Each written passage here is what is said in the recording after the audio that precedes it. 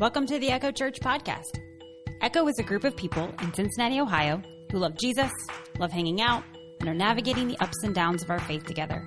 We're glad you're here. We're now in our series called Journey of the Redeemed. It's a study in the book of Luke, and as we explore the life of Jesus, we also examine our own journeys shaped by him.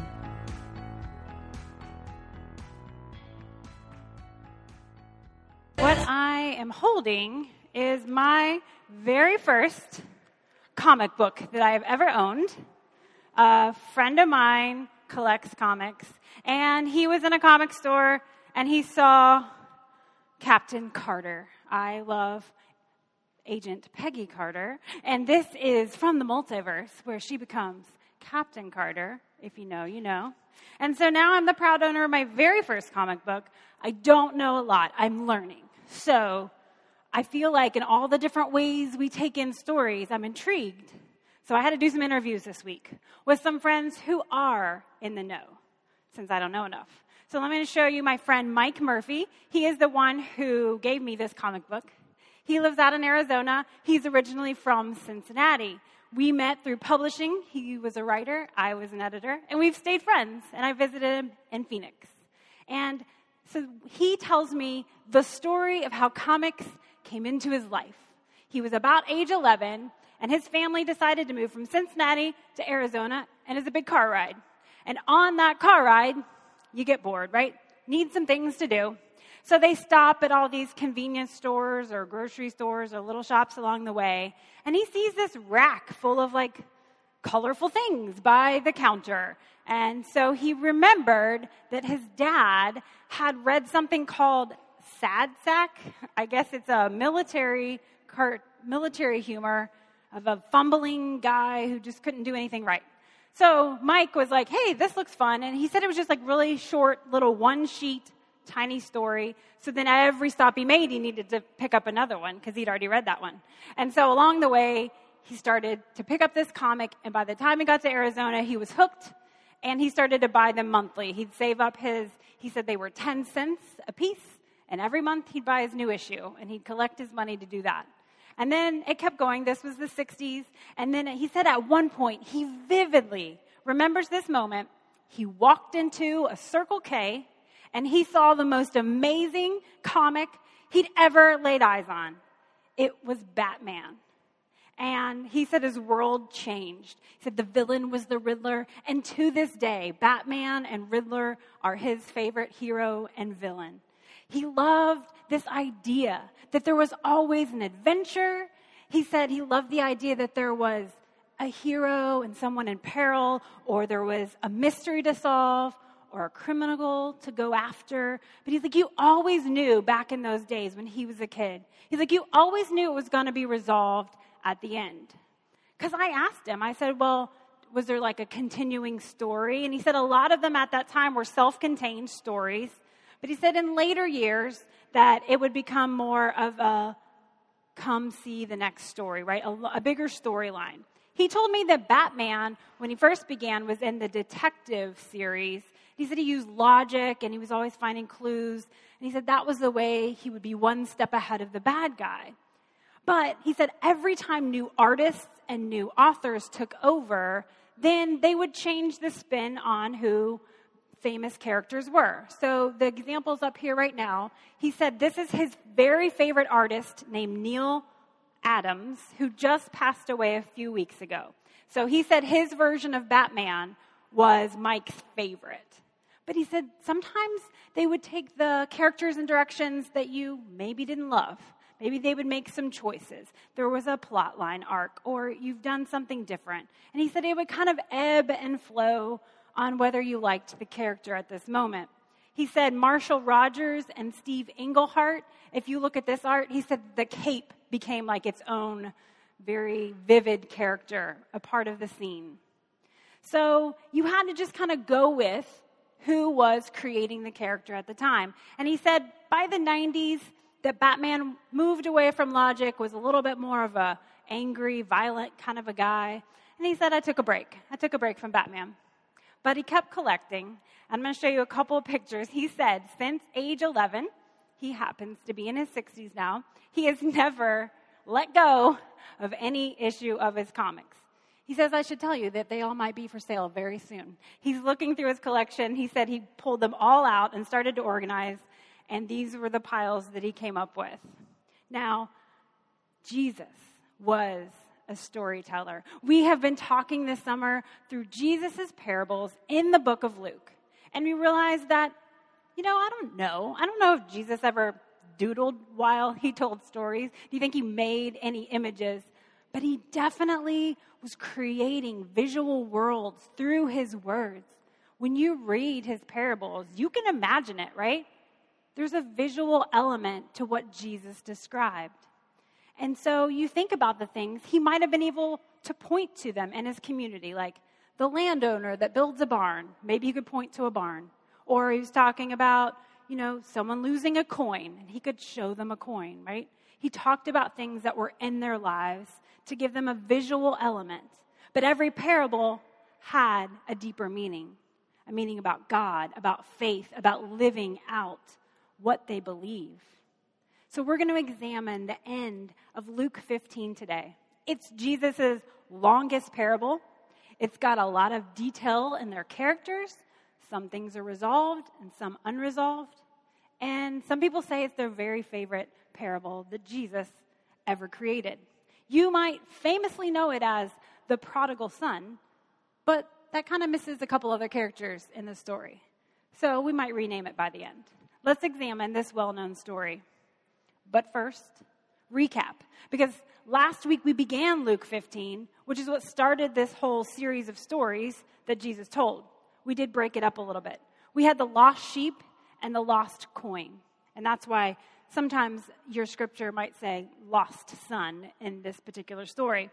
But the point of what started it all, Jesus tended to tell stories as a part of a conversation. Didn't just come out of nowhere. So Jesus had been teaching groups of people, and all kinds of people were coming to listen to him. And therefore, it indicated all kinds of people wanted to be disciples, like committed followers of Jesus. And some of the people standing nearby happened to be the Pharisees, those who were experts in God's law, and they kept muttering about the people who would show up. They were like, what are these sinners doing listening and following Jesus? And so Jesus told a series of stories in response to their muttering. So let's read in verse 11 as Jesus hits his third story.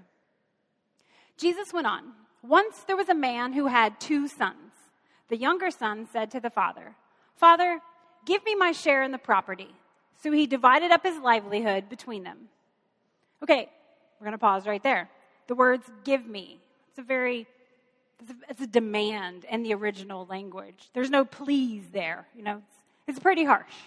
And it would seem so absurd to the listeners of the day that from this very first sentence, they would be shocked. Because the son was basically saying, well, Dad, I want my inheritance now, meaning I wish you were dead. So that's a big shock, right? I like automatopoeia from the comics, so we're going to have a few up here during the shocking moments of this parable. So the son, if he would say this to his dad, well then, culturally, you would cut him off. You would say, if he's going to say something so absurd, something so rude, then you would cut him off and he would be dead to the rest of the family. So the fact that the father didn't immediately shun him, send him away, it says what he do? The father divided up the property. He's like, okay, I'm going to listen to your request. So that would have shocked the listeners there again. Like, why didn't you just cut him off? Land ownership in this time was the security, the stability of a family. So here's the thing. We read in history, the Mishnah was written in AD 200, and so we're going to assume that some of the land legalities were the same back in Jesus' day, in AD 30 as he's talking. So in that time, a father could assign ownership to the property to his children before he passed away. That was a thing he could do. But then he had the right to live on that land, still farm on it, take stuff from the land until he died. If one of the children decides to sell the land to someone else, then the buyer knew that he still had to allow this father the right to live off the land. That was part of the deal. But as soon as the dad died, then this new owner outside of the family could take a hold of the land. Now the sons, the family, they could decide, well, we can try to buy it back, and they could try to earn money and try to redeem the property. But see how this gets complicated, right? So this son's choice is not just saying something to his dad. This son's saying something to his whole family. Like, I just want to break it apart. And here's what happens next. Not many days later, the son turned his share into cash. So he's selling off the land. He's like, okay, I'm breaking it up. It's not a part of the family anymore. And he set off for a country far away, where he spent his share and having a riotous good time. This is the New Testament for Everyone translation. I just liked it. Riotous good time. So part of this selling is that it says that just a few days. So maybe he didn't even take the time to get a good deal on the property, right? Like a good sale, finding people who really care about it or want to purchase for a good price. Just like he's out of there as quick as somebody says yes. So the note also that this talking about what he did with his money, it doesn't indicate necessarily how he spent it on what. We don't know if it was all the bad things. It just says that he's just like throwing it away. And that's where the prodigal name comes from. That word, it just means like extravagant in a reckless manner. So he doesn't care. He's just throwing it away. Verse 14. When the son had spent it all, a severe famine came on that country, and he found himself destitute. So he went and attached himself to one of the citizens of that country, who sent him into the fields to feed pigs. He longed to satisfy his hunger with the pods that the pigs were eating, and nobody gave him anything. He came to his senses. Just think, he said to himself, there are all my father's hired hands with plenty to eat, and here am I, starving to death. I shall get up, go to my father, and I'll say to him, Father, I've sinned against heaven and before you, and I don't deserve to be called your son any longer. So make me like one of your hired hands. And he got up and he went to his father. So in taking a job like this, he's working with pigs. And maybe we think, well, that wouldn't be as fun of a job. But for a Jewish young man, this would mean he's breaking against his faith as well as his family. Like he's just hit his low. But he came to his senses. And did you see the way he was like practicing what he would say, right? He's like going over like, okay, I'm going to go back. Do you ever do this? I got to have this big conversation. Do you practice it? Do you say it out loud? Do you say it in your mind? Do you write it down? I write it down. I don't want to mess up the words. So here he goes. He's practicing, and he's going to go talk to his dad. Verse 20. While he was still a long way off, his father saw him, and his heart was stirred with love and pity. He ran to him, hugged him tight, and kissed him. Father, the son began, I have sinned against heaven and before you. I don't deserve to be called your son any longer.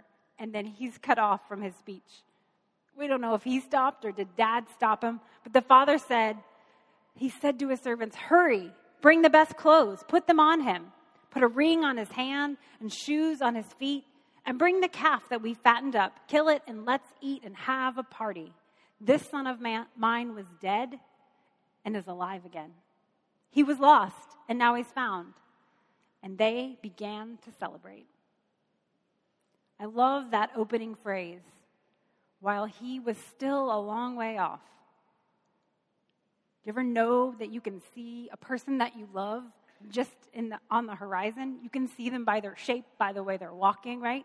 You recognize the people that you love. You can tell it's them in the midst of a crowd or when they're far away.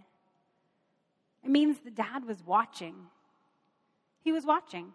He wouldn't have seen him a long way off. I don't think it was by accident. He's probably looking for him, hoping every day. If you're a parent or just anyone who's been separated by a loved one, you have people that you love in your life. And you can imagine that if they were apart from you, probably ache. Probably keep watching. This dad, he might have been at the town gate at this time because that's where you could get a good view of someone approaching. And at the town gate, it was a very social scenario. The people who were well off would kind of have good seats. The townspeople would be about.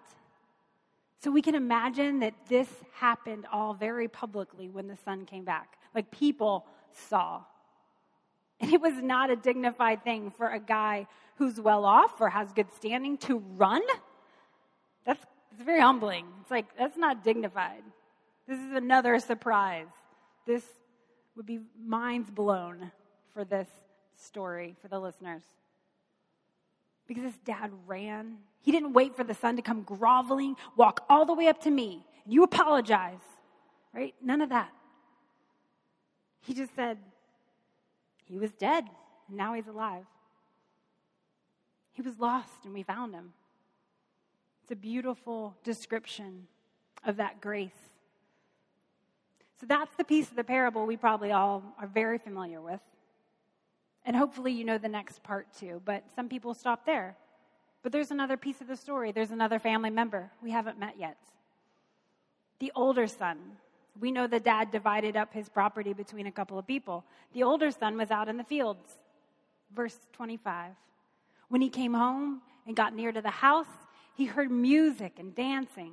And he called one of the servants and asked what was going on. Your brother's come home, he said. Your father's thrown a great party. He's killed the fattened calf because he's got him back safe and well. Well, the brother flew into a rage and wouldn't go in. Then his father came out and pleaded with him. Look here, he said to his father, I've been slaving for you all these years. I've never disobeyed a single commandment of yours, and you never even gave me a young goat so I could have a party with my friends. But when this son of yours comes home, once he's finished gobbling up your livelihood, you killed a fattened calf for him. My son, he replied, you're always with me. Everything I have belongs to you. But we had to celebrate and be happy. This brother of yours was dead and is alive again. He was lost, and now he's found. Notice that the dad and the servant keep speaking of the two as like, your brothers. And the older brother's like, that son of yours, like, I'm not claiming him right now. He's your kid. I don't claim him as my brother. He's like, I've been slaving for you. It was such an exaggeration. Because if the dad's divided up the land, then the older son gets a double share. So he got 2/3. A third of the land is what the younger brother sold off. And while he was alive, now that the dad gave him ownership, they were co-bosses. They were partners in this whole deal. They worked together as equals. That's how it was set up now. So the son wasn't serving the dad at this point. They were working together, and that's how the dad had seen it. Like, you're always here. We're always together. We're doing this. We're a team. But knowing that might be why the older brother's a little bit upset here. Because if dad's throwing a party and dad's using the resources of the land, it's now belonging to the older brother too, right? So he's like, you just took my stuff to celebrate the kid who didn't even care about. He didn't care about the family. He didn't care about this land. I can always relate to the older brother. I think I would feel that. I'm an oldest sibling. I might feel that. He said, I never disobeyed, Dad. And in those words, remember, Jesus was speaking to an audience that had sinners of the community. They would have been like the younger brother. And there was Pharisees who might have felt that ownership of their faith and the law, God's law. We have not disobeyed. This is how we live. You can see that picture. Another friend of mine who enjoys comic books says that there's a particular author, G. Willow Wilson, who was the original writer for the Ms. Marvel series. And he said she does a really good job at using dialogue quickly to tell you what kind of person this character is. And I think here in Jesus' story, uses very few words overall. And yet we get a picture, right?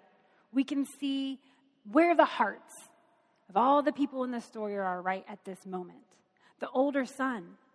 In this moment, when he is refusing to come inside, if it was a very wealthy house, then they probably would have had doors open and the party was in view of anybody who walked by.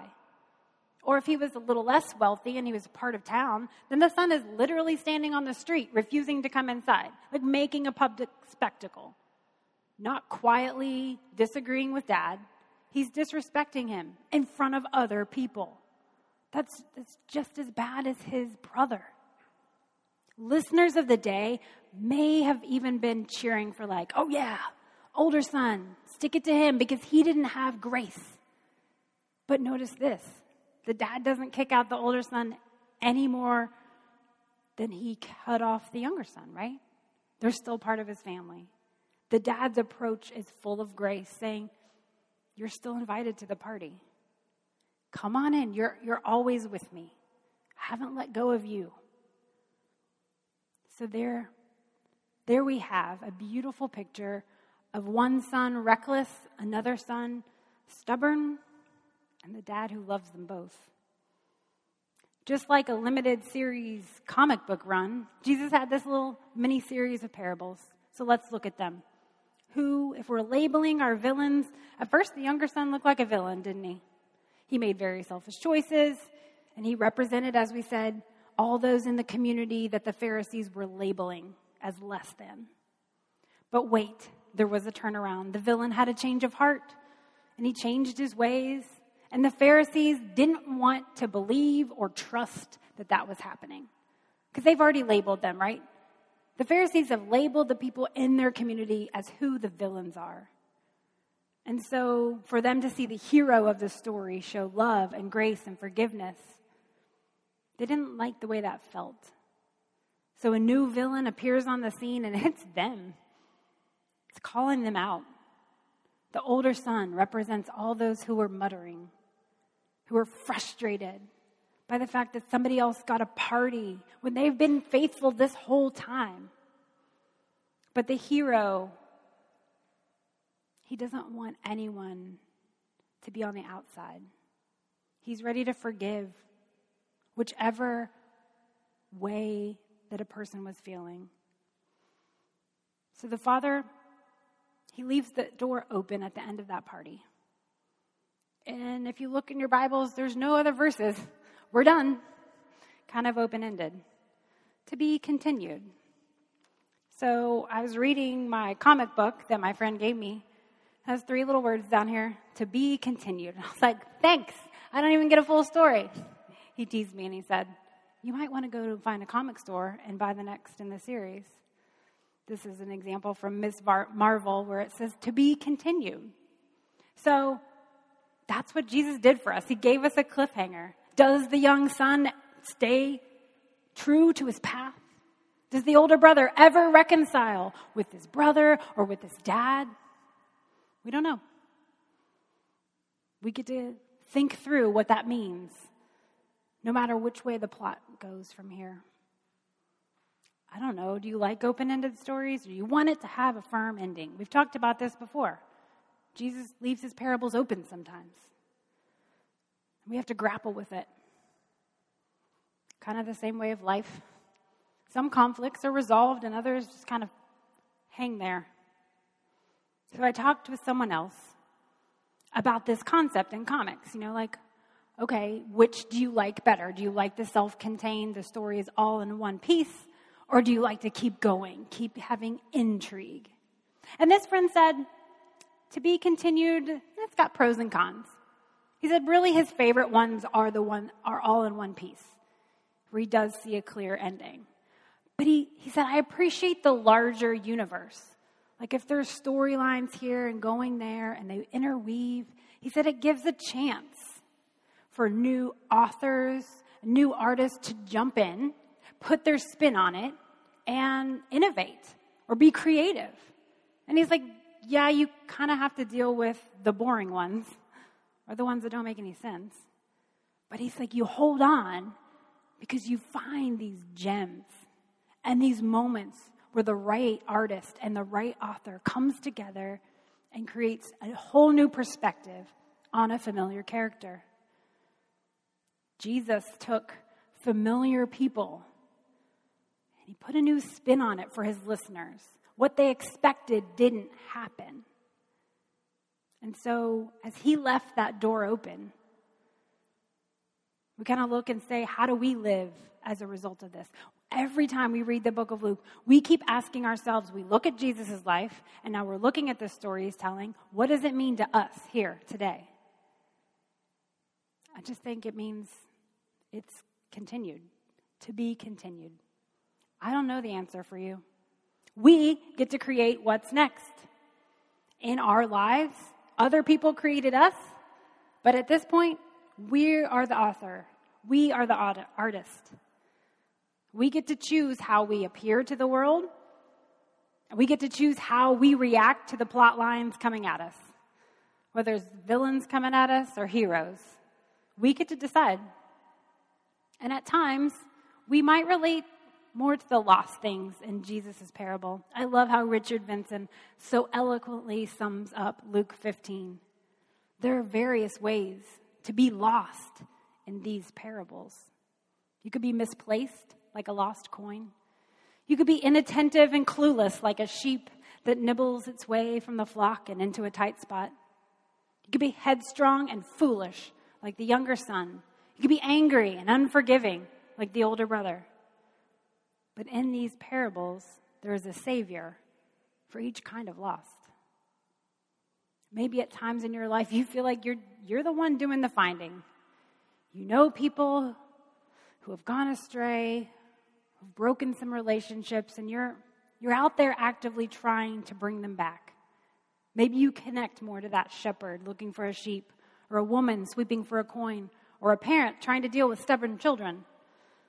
From this perspective, N.T. Wright says, we must ask, how can we, as Christians individually, as a church body, how can we celebrate the party of God's love in such a way as to welcome not only the younger brothers who have come back from the dead, but also the older brothers who thought there was nothing wrong with them?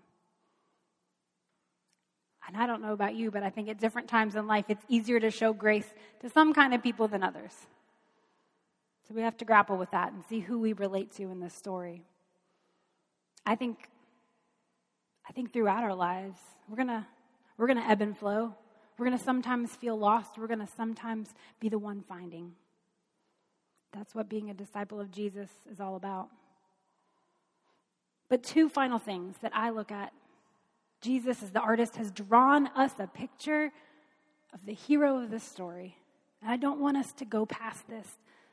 To note that the Father, he's creating connectivity. He's trying to bring these boys back to one another, to himself, to the family, and to community. And the reason I like this word and say connectivity is it's one of our church values. We all know in life that it can feel very isolating at times. You can go to a place and you can be among people and just still feel alone.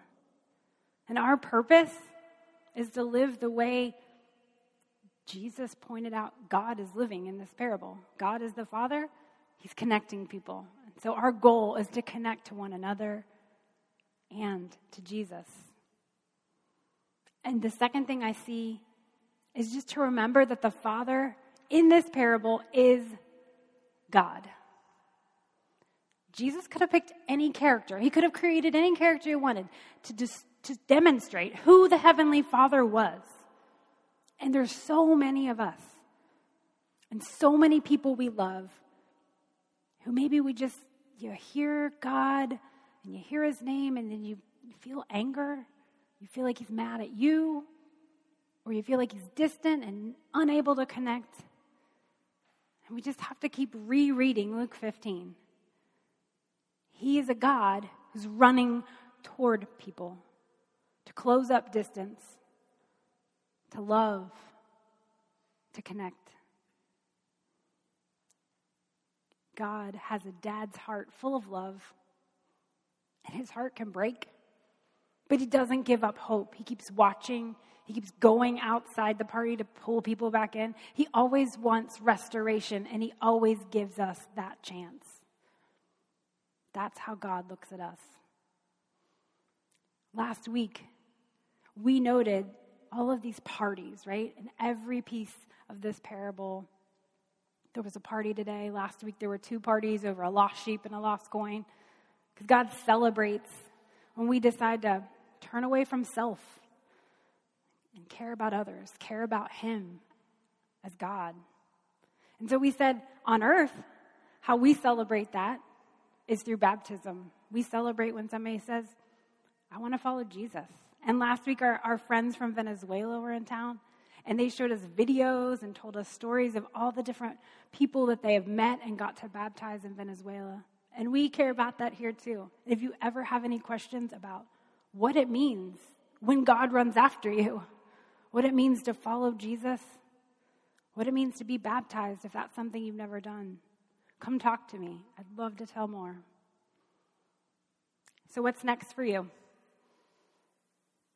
To be continued. You're the artist. You're the author now. What's next for you?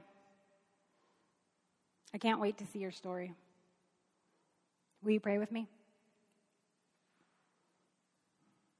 God, thank you for loving us and coming after us, for reminding us that we don't have to be alone, for connecting us to each other and to you. Thank you for showing us stories that are open-ended and that we get to participate in. Help us to follow after you and try to learn from your example so that we take part in writing the next issue, the next bit of the story. Thanks for trusting us with your love and with the opportunity to share your love with others. In Jesus' name we pray. Amen.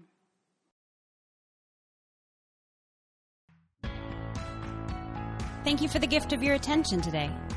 If you ever want to join Echo Church in person, we meet on Sundays at 10:30 a.m. You'll find us at 1301 East McMillan Street. That's in the Walnut Hills neighborhood of Cincinnati, Ohio, just up the street from our city's beautiful Eden Park. Find out more about us on our website, echochurch.org. Have a great week.